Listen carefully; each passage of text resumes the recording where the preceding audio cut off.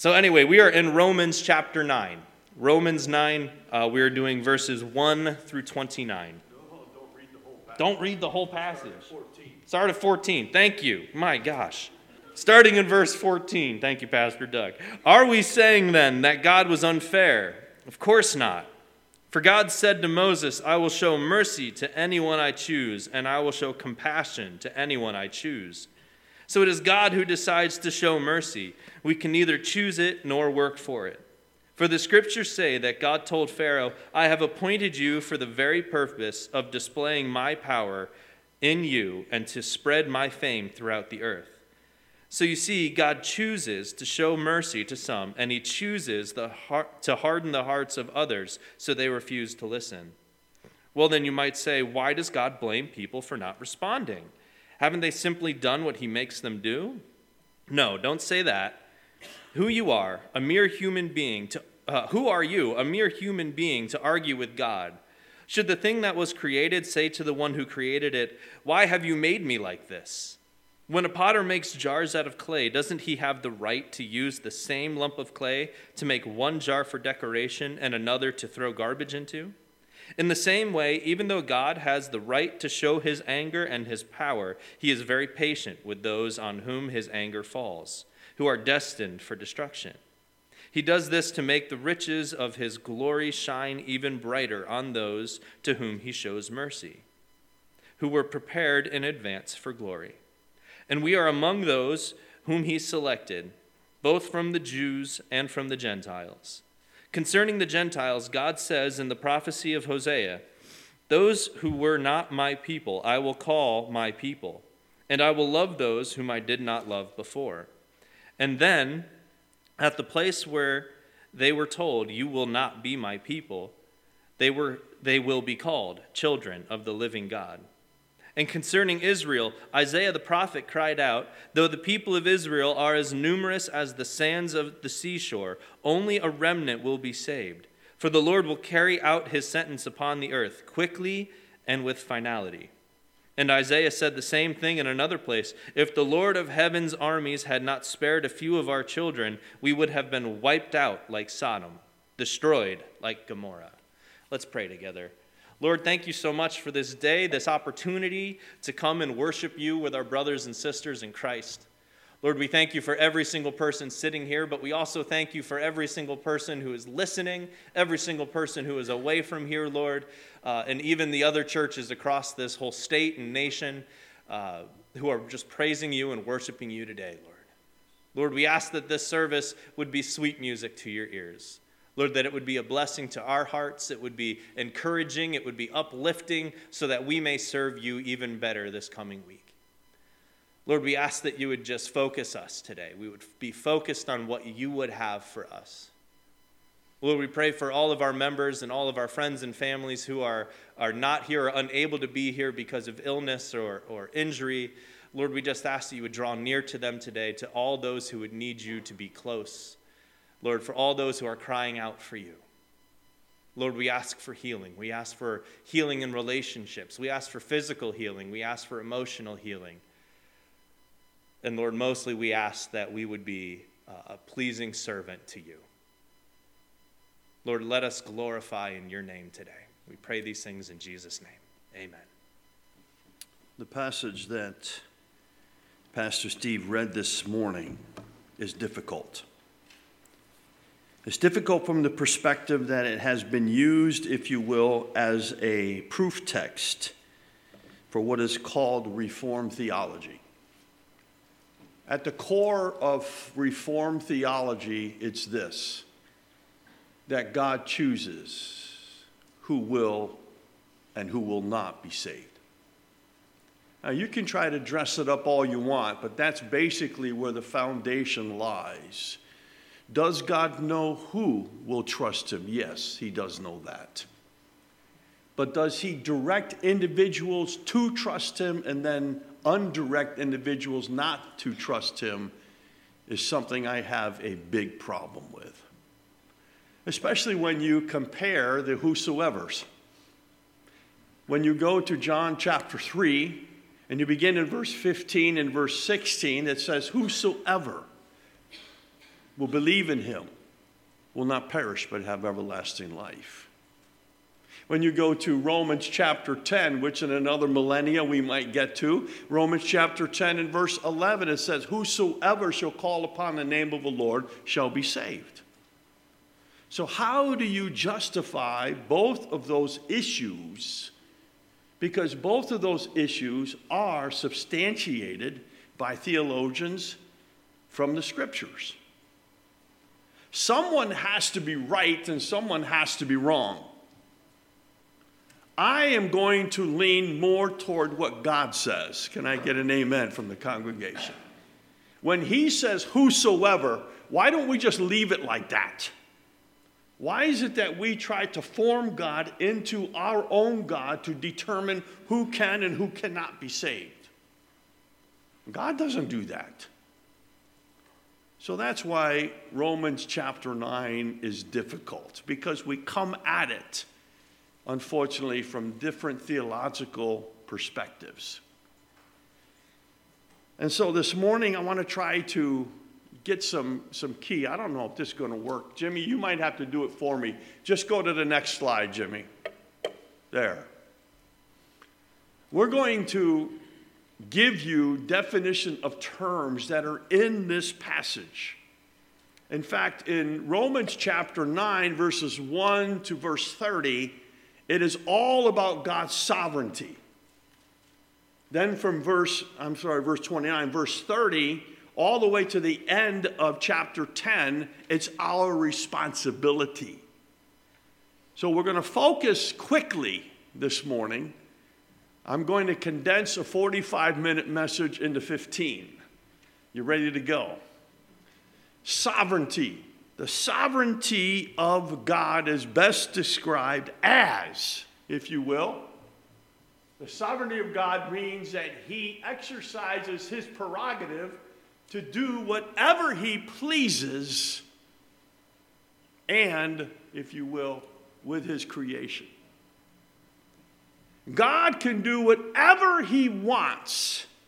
He's in charge. The word sovereignty comes from the Greek word, here it is, big one, sovereign. That's a king term, the ruler. God rules all that there is. And even in the moments when you think God is not in control, let me reassure you that he is. He is sovereign. He is the king. He calls the shots. And even the evil one, our arch enemy, he is on a short leash that God controls. He does allow the forces of darkness to do things. God allows that, but they first must check it out with him because he's the king. They cannot react, they cannot do whatever they want outside of God's prerogative. He is sovereign. The next term, Jimmy, if you would go there, please. Providence. Providence. Sovereignty and providence go hand in hand because of their description, because of their definition.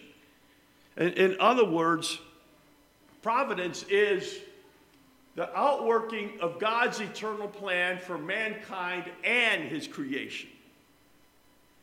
In fact, God's providence is eternal.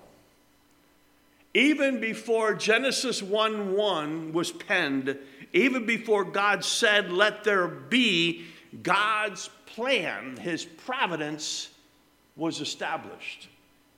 He didn't have to think about it. He didn't have to deliberate about it. God is his providence, his plan. And as Steve Green sings in his song, God and God Alone, man can't change that. Because it's God's and God's alone. It's his plan. And along with that also is the definition that goes that it is the invisible and mysterious. That should be hand. I'm sorry. It is the invisible and mysterious hand of God at work in the details of history to bring about to pass his sovereign will. Do you want to know what the sovereign will of God is? It's simple. Whosoever will call upon the name of the Lord will be saved. It doesn't get any more, if you will, confusing than that. It is simple. It is redemption. It is God redeeming the earth and souls of men and women and children to himself. That is his providence plan. That is his will. As we get to this particular verse, when you get to Romans 8:28, all things work together for good to those that love God, to those that are called according to his purpose, his providence. In Psalm 22 and in Psalm 103, it talks about the kingdom of God, that he is in control. Not only is it his mysterious hand in it about, but in his righteous, wise, and loving providence, God brings to pass his eternal purpose for his glory and our eternal good. That's his providence. Everything that God works is for his glory and our good. We may not see that right now. The disciples, in the midst of the storm, said to Jesus, "Don't you care that we die?" They didn't understand, or they forgot that Jesus said, "We're going to the other side." Sometimes storms get us away from trusting what it is that God has said. It's his providence. The next two are the ones that call to us the difficulty. Jimmy, the next slide, please. Election. No, this is not about selecting servants in the government, which, by the way, you all better show up come Tuesday. You all better show up come Tuesday. Now, if I make you say amen, that means you're saying it to God that you're showing up on Tuesday. You're showing up, right? Amen? Amen. Oh, man, okay. Election, here it is. The sovereign prerogative of God to choose individuals. See, that's the problem, because we want to stop there. The whole doctrine of the Reformed theology concerning election is it's God's prerogative to choose people. But that's not the biblical definition of election. He chooses people, yes, families, groups, and nations to serve his kingdom purpose as he so wills. Notice the second one. Election is specifically related to service, usefulness, and blessings, not individual salvation. The Apostle Paul brings that out in Romans chapter 9. That God said the blessing of God will come through Sarah in the birth of Isaac. It's in his seed that the promise will come. And then when he comes from Isaac, he comes to Jacob and Esau. And we wrestle with that phrase that Jacob have I loved, Esau have I hated. See, right then and there, they say, God has elected Esau to hell. No, he hasn't. God has chosen Jacob. Why would he choose Jacob? A conniver, a liar? I don't know.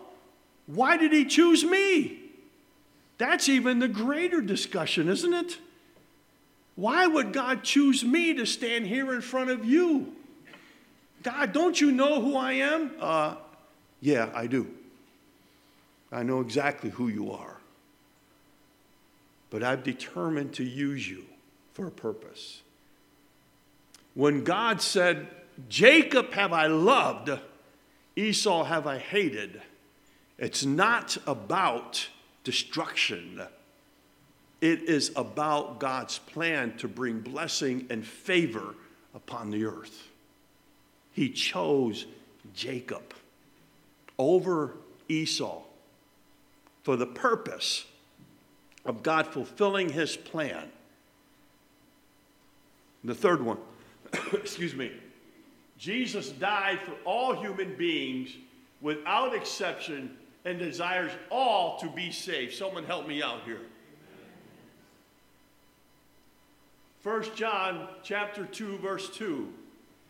Jesus Christ is the propitiation, the fulfillment, if you will, the satisfaction of God for our sins, but not only ours, but for the whole world. But for the whole world. And then 2 Peter chapter 3, verse 8 through 11 talks about that God is not willing that any should perish, but that all should come to repentance. Excuse me, verses 10 and 11 talk about the destruction that's coming upon this earth. In verse 11 it says, and knowing these things, what type of people ought we to be? Living for the glory and wonder of our Savior. That's election. Don't lose sight of that, please.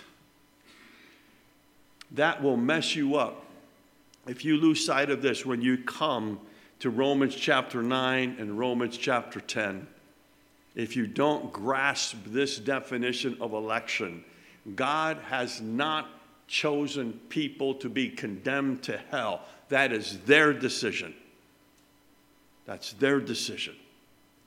He has offered the gift of salvation for the whole world. He has placed that gift for possibility for the whole world. It is sufficient for the whole world, but is only effective for those who will believe.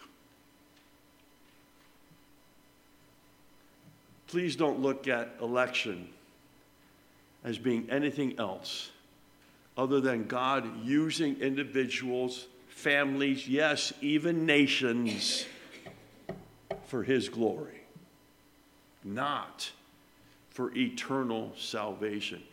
If God has chosen, if he has elected Israel to be his chosen nation, which I totally agree according to scriptures, then why does the Apostle Paul say, all of you that think you're Israelites really aren't Israelites because you've not believed? He talks about the remnant. The remnant. If this definition determines the destiny of an individual, whether heaven or hell, then all of Israel should be going to heaven, but they're not. They're not. They fall on the same sword as all of humanity.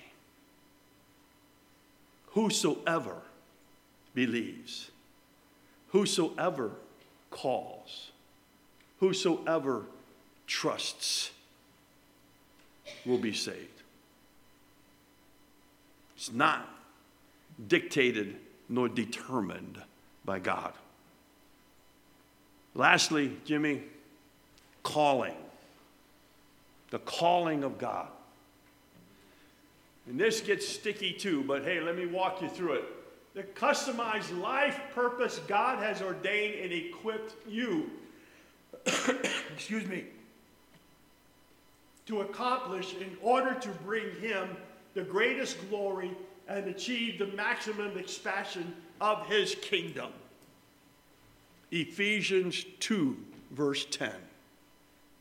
For we are his workmanship, created in Christ Jesus unto good works, that God, if you want another word, predestination, that God has predestined we should walk in them, predetermined we should walk in them. You want to know what God's call for your life is? Get in the Word. Look at the gifts he's given you. Look at the talents he's given you. and focus that upon God. What is it you want me to do? I didn't want to do this. I wanted to be a farmer. And when my father-in-law said, no, God's got something better for you, I said, okay, I'll go to Bible college and be a youth pastor. No. Okay, then I'll go into music. That's why I wave my arms once in a while. I still got that. And God said, I'll let you do that for a while, but I got something else for you. No. Yeah. Okay, you don't want to do it? Be a custodian for 4 years at Milton Hershey School and clean women's bathrooms when the search committee calls you. Where are you? I'm in the girls' room. What are you doing in the girls' room? Cleaning. I have lost so many battles at the Porcelain Goddess.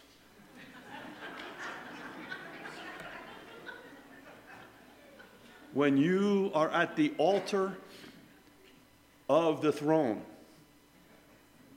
Porcelain Goddess throne, you ain't going to win with God. He's got you where he wants you. You're on your knees trying to clean around the back of it. Them high school girls, they are nasty. Good Lord, have mercy. And in that, God made it real. This is my calling for you. This is what you will do. Okay, you win, God. You win. In the calling, though, also, your calling is unique to you and will often, that should be not often, involve an intersection of your past experiences, passions, gifts, skills, position, and personality when God ushers you into his fulfillment. In other words, you will find out who you really are in the kingdom of God. We haven't gotten to the text, and we're not going to. I could not go to the text without explaining these terms. In my study, I've sat and listened to panel discussions on this. And they always seem to go to, well, this book says this, or this book says this. But I've not yet hear them say, whosoever will may come.